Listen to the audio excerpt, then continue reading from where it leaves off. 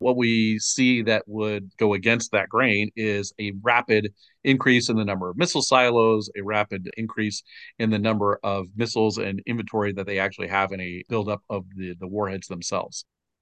From the Defense and Aerospace Report, this is the AirPower podcast, powered by GE Aerospace. I'm JJ Gertler. And I'm Vago Muradian. The Pentagon calls China its pacing threat. What kind of pace are they setting, especially for the People's Liberation Army Air Force? We'll get an answer from Dr. Brendan Mulvaney, the director of the China Aerospace Studies Institute at National Defense University, and this week's headlines in Air Power. And it's all powered by GE. The GE Aerospace XA100 engine is tested and ready to deliver 30% more range, 20% greater acceleration, and twice the cooling to help the U.S. maintain its air power advantage. Learn more at geaerospace.com/XA100. And the Defense and Aerospace Report's daily coverage is also brought to you by HII, General Atomics Aeronautical Systems, Bell, Leonardo DRS, and American Rheinmetall. JJ, what's in the news this week on All Wings Considered? Well, a big piece of news that you've already discussed on Sunday's business report, but it applies very much here. Germany has indicated that it's willing to let the Eurofighter consortium sell aircraft to Saudi Arabia. Germany had demurred on that previously due to human rights concerns, but the world situation seems to have changed Berlin's mind, and that may change their mind with regard to other exports as well. France has signed a deal for 42 Dassault Rafales for the Armée de l'Air. This is on the heels of an Indonesian order for 18. The problem is they're only building 12 to 14 jets a year. Last year, they made 13. So with their current order book, they're going to be building these planes for decades. Something has to change. And if you see Slovakia, congratulate them on their new ride. They just got the first 2 of 14 Block 70 F-16s, the fanciest Vipers in Europe. KC-46s keep coming off the line, and they have to go somewhere. The latest 12 will be going to Selfridge Air National Guard Base in Michigan. I've always wondered about that base, Vago, being named for the first person to lose their life in an aircraft accident. And I believe some congratulations are in order. Indeed. Hearty congratulations to Second Lieutenant Madison Marsh. For the three of you out there who don't know why she is in the news, she is the first active duty U.S. military member to win the Miss America pageant. She's also an Air Force Academy graduate and attending Harvard's Kennedy School. So aim high indeed. The very definition of a multiple threat. Very definition of America's finest. I should point out about Selfridge. A friend's grandfather was actually a commander at Selfridge, I think in the late 1920s, mid 1920s, I want to say. And, the family served in the Air Force for decades, actually, and there's still family serving in the Air Force. So that's multi-generational commitment to air power. He also had the coolest swagger stick that was made of a piece of propeller that I think he crashed during World War I, and he had it made into a swagger stick. So as swagger sticks go, that was pretty impressive.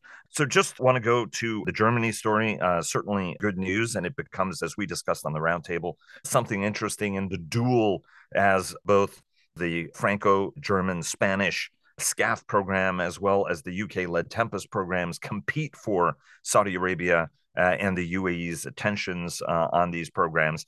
It's fascinating. Dassault was at 5 airplanes a year, I think, JJ. So getting to 14 is a big deal. And I think that they recognize that they need to step it up. But again, I mean, it's an organization that was making boutique airplanes for a long time. And, they're very, very careful not to cause themselves quality problems, right? I mean, I think one admirable quality of Dassault has always been get suppliers aboard, get the best suppliers aboard, keep those suppliers aboard, and don't drop suppliers because they're, as Serge Dassault once told me, you American guys approve an existing supplier's prices go up a little bit and you guys dump them. And then you end up having more problems or have massive swings in workforce, whereas they try to be very level and long-term in their approach. Well, with regard to Germany, it's interesting because there's been reports for a long time, and I know that, for example, Richard Abulafia is one of the believers in this, that there's a lot of tension between France and Germany on the SCAF program, and that Germany has been interested in looking around, but it wasn't clear that they would be welcome on the Tempest or Global Combat Air Program, specifically because of their political objections to some exports. If Berlin is willing to be a little easier on exports, they may be more welcome to switch programs. And I think at that point, the issue was whether the Saudis were too toxic to have on the program. Once the Germans have dropped their objections, I think that you have to see the calculus in London changing fundamentally, right? Because the Saudis have been key for virtually every important British combat aircraft program, going back to the Hunter, the Lightning, the Tornado, and then the Typhoon. So I think that at some point you're going to move a needle on this as the Brits want to welcome aboard a well-heeled investment partner. And as far as they're trying to build a truly global combat air program that already includes the Japanese, includes the Italians. And certainly, there's room in this program for somebody ambitious who wants to make a mark. And again, sort of distance themselves from the United States, which is still being very restrictive in how it looks toward the Saudis, I think. But ultimately, it comes down to the question of, will the French cheese stand alone? French cheeses always stand alone, don't they, JJ, at the end? And if you like the AirPower podcast, don't miss our other weekly podcasts on the award-winning Defense and Aerospace Report Network. Cavas Ships, hosted by Chris Cavas and Chris Cervello, and sponsored by HII and GE Marine, a GE Aerospace company. They clear the fog on naval and maritime matters. The Downlink with Laura Winter, who takes a thoughtful look at all things space. And our Technology Report, where we dive deep into the ones and zeros of cyber, networks, chips, and more. It's hosted by Vago Muradian. Congratulations to Chris, and Laura for winning 2023 Defense Media Awards. And joining us today is the director of the China Aerospace Studies Institute at the National Defense University, Dr. Brendan Mulvaney. Sir, welcome back to the AirPower podcast. Great. Thanks for having me. An absolute pleasure. Washington and the world are increasingly concerned about China's military buildup, and indeed, the Secretary of the United States Air Force, Frank Kendall, has made it abundantly clear that the Chinese are actually building up the specific capabilities they need to fight the United States, unfortunately, and it's important to be honest about that. What is it that we saw, Brendan, from a concepts development standpoint, from a hardware standpoint, and from an exercise standpoint that we saw in 2023 that indicates the progress that they're making? Yeah, it was admittedly a pretty big year for the PLA Air Force, although, year on year it tends to be that way, COVID notwithstanding.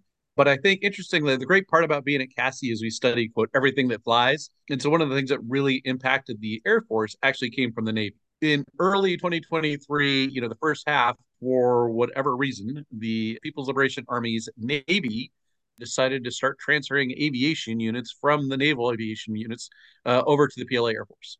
Which meant that by mid-year in 23, June, July, it had already transferred the majority of the naval aviation fighters, bombers, radar, air defense, and even airfield units over to the PLA Air Force. So this was actually fairly interesting, and we hadn't seen really any indications that they were going to do this prior to them just simply starting to do it. And then, of course, there's a lot of speculation about it. The Chinese didn't really talk about why they were doing it. Are they leaning naval aviation and getting ready them for more carrier aviation based? Are they consolidating things? Was it a bureaucratic infight that the Navy lost? I tend to doubt that was the case, but certainly that reorg was probably the biggest news, I would say, overall, because it was such a massive shift. Other than that, they continued to fly more. They flew over the straits more. They flew more UAVs. They continued to, both the Navy and the Air Force continued to fly over water into and around the Taiwanese ADAs, especially in that southwest sector. So there was a lot of stuff going on, but I would say that the single biggest thing was this massive shift from the Navy, shift in aircraft and personnel and organizations over to the Air Force. Then before I turn it over to JJ, roughly how many airplanes are we talking about? How many personnel are we talking about? Because whenever the Chinese do something, the numbers tend to be generous. Yeah, well, certainly. So off the top of my head, I think it was 3 fighter brigades, a couple bomber regiments because they hadn't actually converted to brigades, I believe. Probably 3 radar brigades, 3 air defense brigades, and several of the actual airfield stations, which interesting for, PLA watchers, or for actually not for non-PLA watchers, an airfield station actually is an organizational unit. The Chinese use the term base in 2 different ways. A little B base means a physical place like we mean it. A big B base is actually a physical organization. So these airfield stations are an organization in and of themselves, but they also transfer the airfield. So it was pretty sizable. You're talking multiple brigades that went from the Navy over to the Air Force.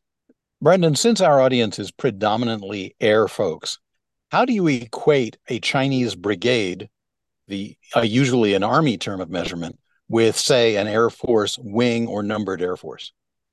So yeah, absolutely. The interesting thing is that the PLA does in fact use Army terms. So even on the Air Force and on the Navy side, they'll use an Army term. In fact, there's no term for admiral in Chinese. It's literally a Navy general, but we translate it. So for all the airmen out there thinking on the American side of things, a brigade is typically about 30 aircraft. So you could think of that. They have, again, underneath the brigade, they have battalions that they will call them, and these groups underneath them. So if you're thinking about 30 aircraft, depending on, if it's a bomber or a fighter, special mission, that's kind of about what they have. And then they have all the functional equipment that goes along with it.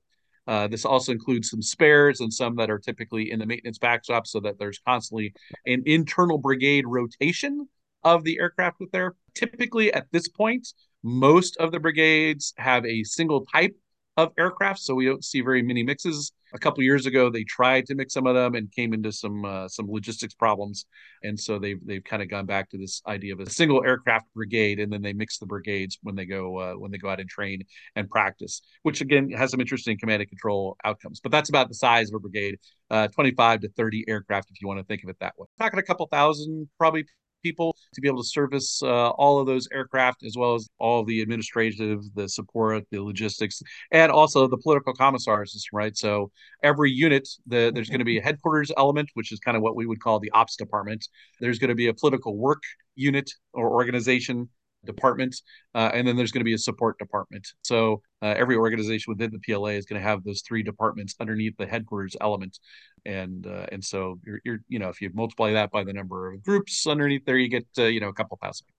Fascinating, too, that the Chinese and the U.S. Air Force are going through reorganization at the same time. Given where they are in that process and the tempo of exercises we've seen from them in 2023, do you expect them to be able to keep that up in 2024? And what more of the reorganization might we see? Yeah, that's a great question. And one of the things that China has been working slowly and steadily at is getting better at this ability to keep up the pace. It used to be that we would see huge spikes followed by big lulls for, a maintenance stand down, recoup, reconstitution, things like that. Although that is still the case today, they can't keep those operations up as long as the United States can, but they've made huge leaps and bounds. So, yeah, we should not expect any significant diminution of PLA just in general air activity, especially in and around the straits in the coming year. We should expect them to keep that up because that is one of those things that they continue to work at. And the best way to work at it is exercises or real world operations. So they're probably going to keep up that pace. And now that they have more assets with them, they can, rotate some of those through on a different basis and allow some of the pilots and airframes time to reconstitute without having to drop the overall activity level. What is the impact, Brendan, that sort of leadership perturbations have meant, right? The defense minister disappeared, the strategic rocket force guy disappeared. There are, hints of corruption charges, and she is trying to assert control over, I think he's got total control over the military, but under the guise of fighting corruption, he is sort of putting loyalists in a lot of these jobs. And in some cases, he is fighting corruption. Let's just be honest. What do all of these leadership changes mean, and how does it impact how the organization is stepping up its game? Yeah, I would say on the personnel side, that was absolutely the biggest story. And I do just want to make a quick point about Xi Jinping and this anti-corruption. When Xi Jinping came to power, he surveyed the landscape of all that was, the PRC and the CCP's domain, and he found the greatest threat to China being able to realize, quote, the Chinese dream or returning to the center of the world stage. These are all the communist propaganda talking points. The biggest threat was not the U.S. military, was not the international situation, it was corruption within the party itself. And so he has gone after, they call them flies and tigers ever since he came to power. And this year was a big year, right? Bigger than the last several years put together. But it's because he has continued to drive home that no, the party is the way, the truth, and the light. It is the way, in his mind, that they reach the great rejuvenation of the Chinese nation. But if the people don't have trust and confidence in the party, the whole thing crumbles. And so he is going after it. So the rocket force reorganization was massive. It took both the commissar, the political commissar, as well as the commander out, replaced it with non-rocket force officers, which is a little less crazy in the PLA system, but still fairly significant. We saw just at the very end of the year, while the West was worried about having New Year's celebrations and watching balls drop and fireworks across the world, the CCP actually kicked out a whole bunch of top brass, mostly on these corruption charges. And of course, the PLA system before Xi Jinping came to power, everybody was corrupt because that's just how the system worked and that's how one advanced. So that was, just like I said, on a side note, it really is about corruption because that's how Xi Jinping sees the health of the party and the stability in the long term for them. As far as what it's doing to the military, I would have to say that, like any military, if you get that significant of a turnover at the top, one, there's going to be a period where you have to adjust. There's going to be a period of some internal housekeeping because while we saw the major figures go down and those get reported on, there's a whole bunch of things that fall out from that. The deputies, the people at the lower level divisions, the departments and the training bureaus and things like that. You have to see how all of that is going to shake out. So I want to make clear that if Xi Jinping tells the PLA to go and fight and win a war somewhere, they absolutely are going to do that tomorrow. But all things being equal, it looks like they're going to have to ratchet down some of the things that they were trying to get at in order to get their hands on just how bad was the corruption, just what was the impact. I think everyone saw the report in the Washington papers about water being used instead of rocket fuel. I don't know if that's true or not. If it is, certainly that implies a much bigger problem rather than just corruption and people skimming off the top. So they're going to need to spend a year or two to get their hands around that, especially, like I said, in the rocket forces and some of these other high level places that have had the turnover. But again, it goes all the way up to the defense minister, which caused a shuffle in the Central Military Commission. So they're probably going to try to take a breather after the Chinese New Year here in about a month or so, and then kind of come back and reorganize and refit. I want to ask you about China's nuclear modernization. It is very, very dramatic, as are the improvements in their space capabilities, which you've discussed with our friend and colleague Laura Winter, who is the host of the Downlink. The nuclear modernization is particularly worrying that Secretary Kendall, often talks about it, right? That it's of our arsenal is sized basically to deter and deal with one large nuclear adversary, which are the Russians, as opposed to being able to deal with this sort of three-way dynamic. Where are they in the process of that modernization? And are our generational nuclear modernization plans sufficient to deal with two large nuclear armed adversaries?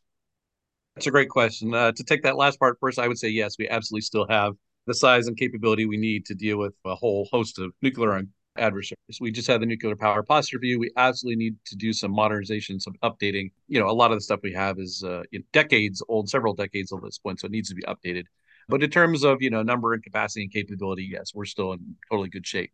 The more interesting question is what has changed in China that has made them try to do this, right? So obviously, for a long time, up until just a couple of years ago, they maintained a minimal credible deterrent. The Chinese claim that they still have a minimal credible deterrent, just that the international situation has changed, which has required a change in that number. Now, they haven't been very specific as to what it is that drove that change.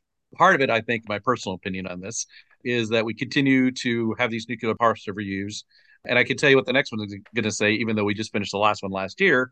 And the next one will say we still need a nuclear triad, right? Because they all say we need a nuclear triad. And I think China has been reading them and decided that if they want to be a great power and they want to compete, that they need a triad. So if you're going to go from essentially all they had was land-based deterrence to building out the Navy and building out the air component, then you're absolutely going to need to increase the number.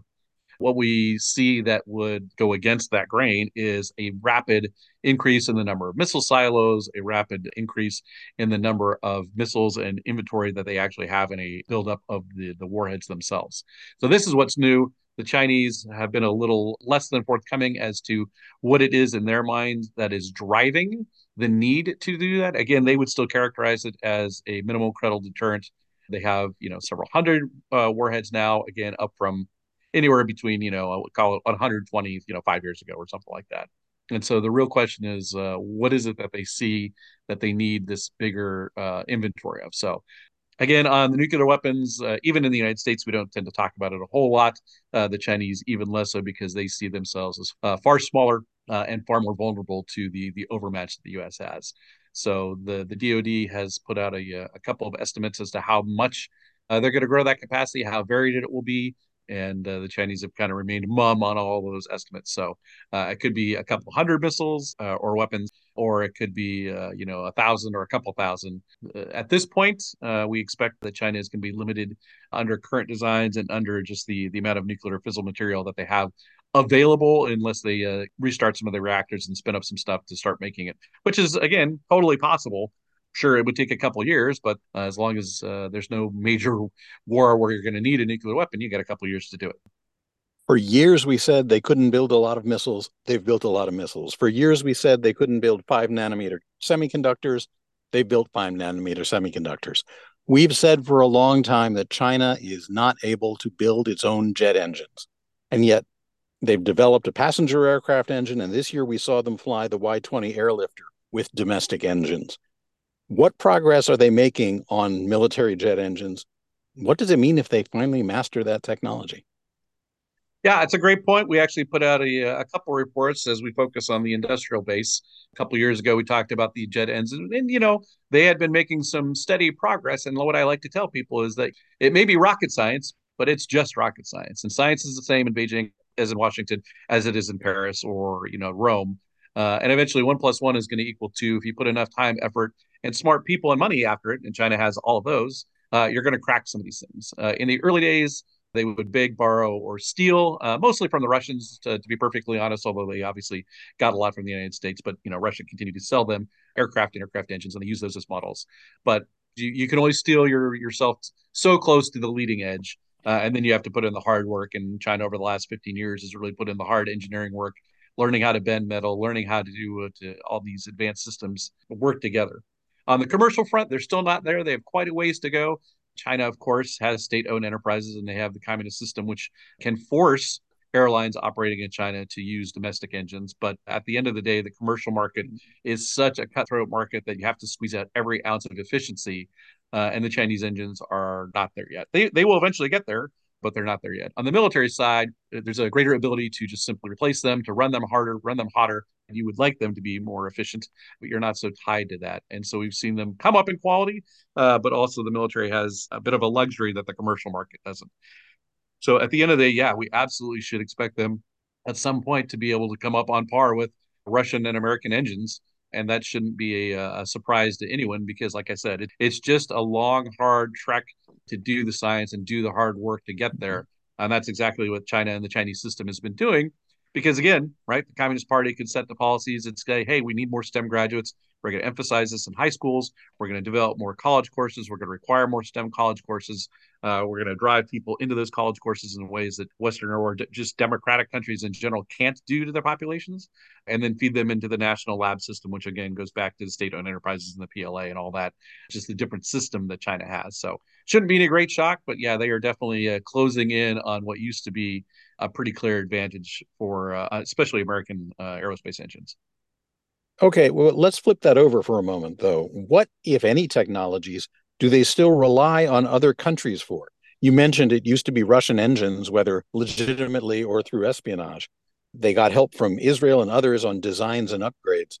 But are there areas where China still needs outside help to advance? Yeah, there absolutely are, and they continue to look for that around the world. They still continue to buy Russian aircraft and Russian engines because they're not quite there yet, and it's just easier to buy it from the Russians. And I suspect the Russians are probably going to give them a bit of a discount to help reward them for their support for the Russian fiasco that's going on in Ukraine.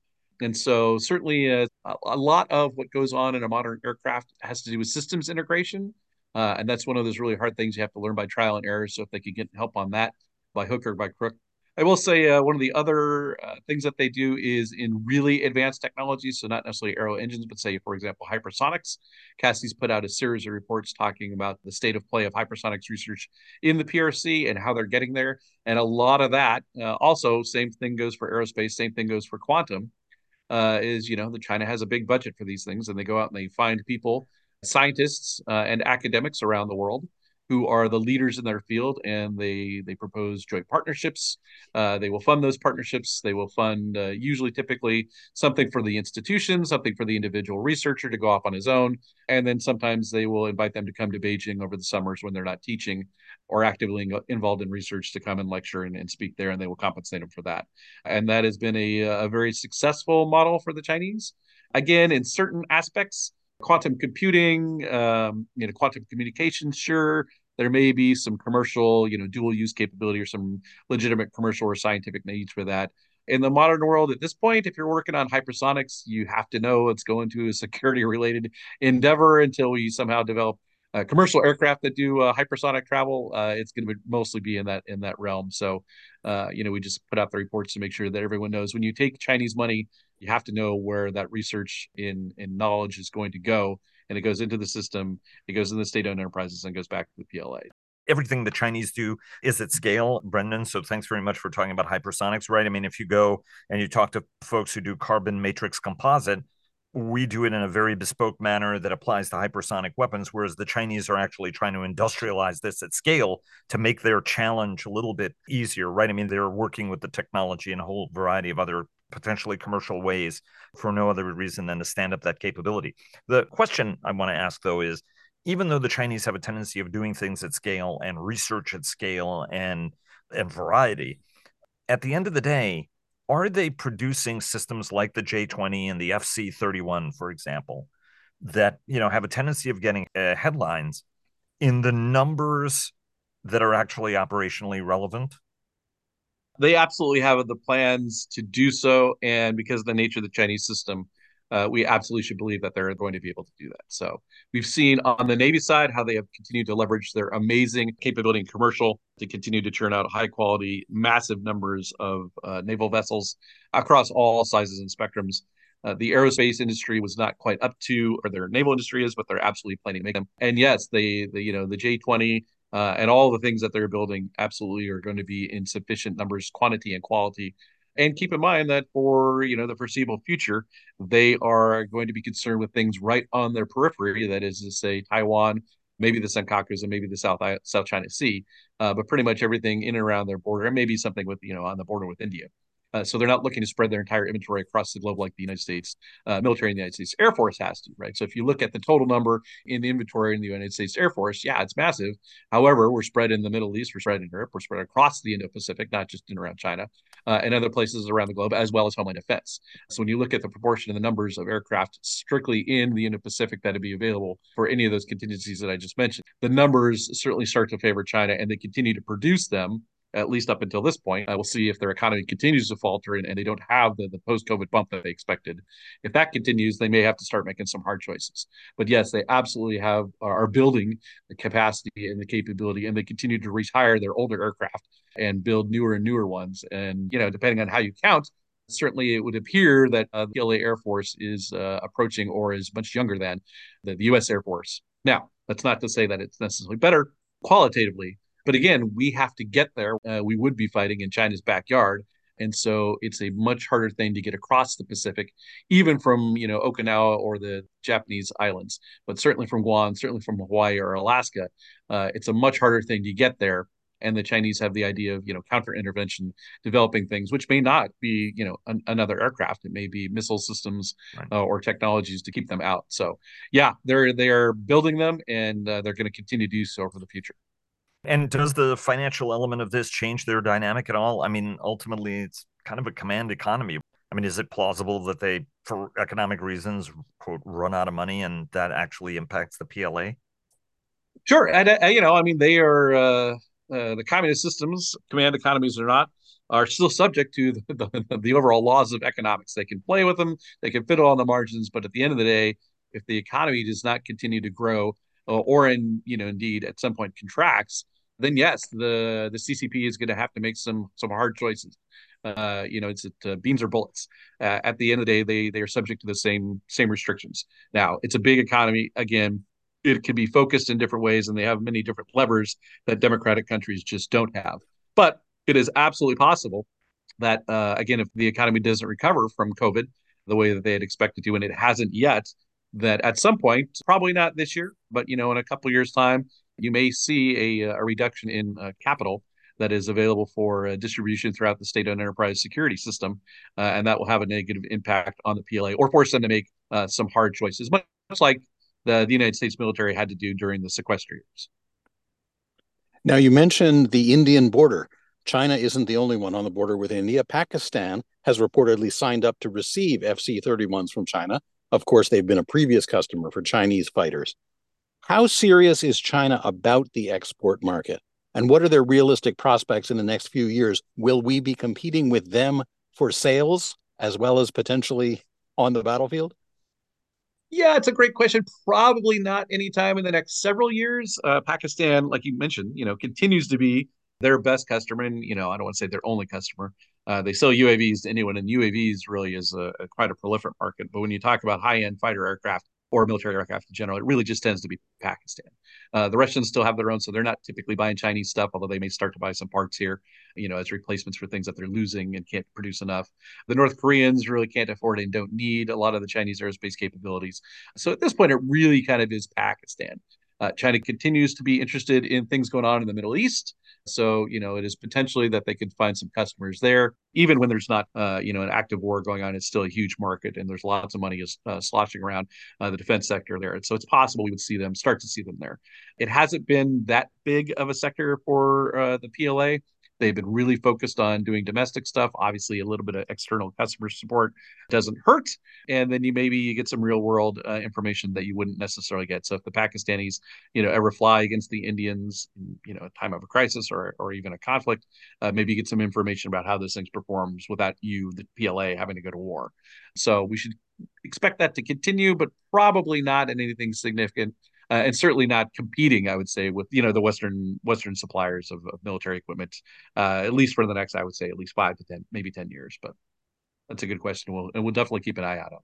Let me ask you one last quick question, and it's about capability development. The J-20 is a wide-ranging aircraft. It's actually a model for the next generation air dominance program that the Air Force is developing, a long-range airplane that can exert air control over a long distance. It's not necessarily the most brute performance like an F-22. It's got a lot of gas, can go a long way, and fits into a ConOps of poking out our eyes, whether it's shooting down command planes, radar planes, and refueling aircraft. But there are many people, Brendan, in U.S. circles who say, well, I mean, the targeting problems are so big, and how could you launch missiles at such range? And, can you even develop missiles that are rangy enough to do this? From your standpoint, does that ConOps stand, and what are we seeing them do that should worry us about their ability to deliver on this concept? And is this a good enough idea for us to steal, to be perfectly candid? Imitation is the best form of flattery. Right. So it all depends on what exactly we're looking at, right? We have to understand that this is a Chinese solution to a Chinese problem, and that isn't necessarily going to map onto what we need or want. And you kind of alluded to it. So it isn't necessarily that they have to have as exquisite as a platform as the F-22 or the F-35. In fact, they say outright that the J-20 isn't quite as capable. But what they are planning is, Chinese solutions to Chinese problems, and they are going to rely on the entire system for that counter intervention. So all they have to do is keep the F-35s, the F-22s out farther, right? So if you have an air-to-air missile that outflies ours, which they currently do, and they are currently developing even more long-range missiles. If you have surface-to-air and the Integrated Air Defense Network in and around the eastern coast of China and over the island of Taiwan that continues to push those out. If you use a ballistic missile to push the aircraft carriers out farther, then your naval F-35s can't even fly there. If you find out ways to attack the refuelers, right, the big slow things that the jets require on and push those out further, you don't have to worry about how cool an F-35 or an F-22 is. And so that's, again, the Chinese solution. So we don't necessarily need to be copying a J-20, but we absolutely need to understand how the Chinese are going to use it. And we have to develop what the Chinese answer to ours is. And we need to keep that in mind, that they aren't going to come up with the same American solutions. They won't approach it in the same way that an American planner would, because it's simply not their problem. But we do absolutely need to keep an eye on how they use it, how they employ it. And as they start coming to the force in more and more numbers, we should expect to see them more frequently in and around the straits, maybe out into the Pacific, certainly into the South China Sea. And that'll give us a better idea how they're employing them and what some of the capabilities are. Red Air just keeps getting redder. Dr. Brendan Mulvaney, Director of the China Aerospace Studies Institute at National Defense University, thanks so much for joining us on the AirPower Podcast. Terrific. Thanks for having me. Thanks so much for joining us on the AirPower Podcast. And if you liked what you heard, hey, tell a friend, unless you think it would give them a competitive advantage. Thanks also to GE Aerospace for powering the entire flight. We'll be back next week.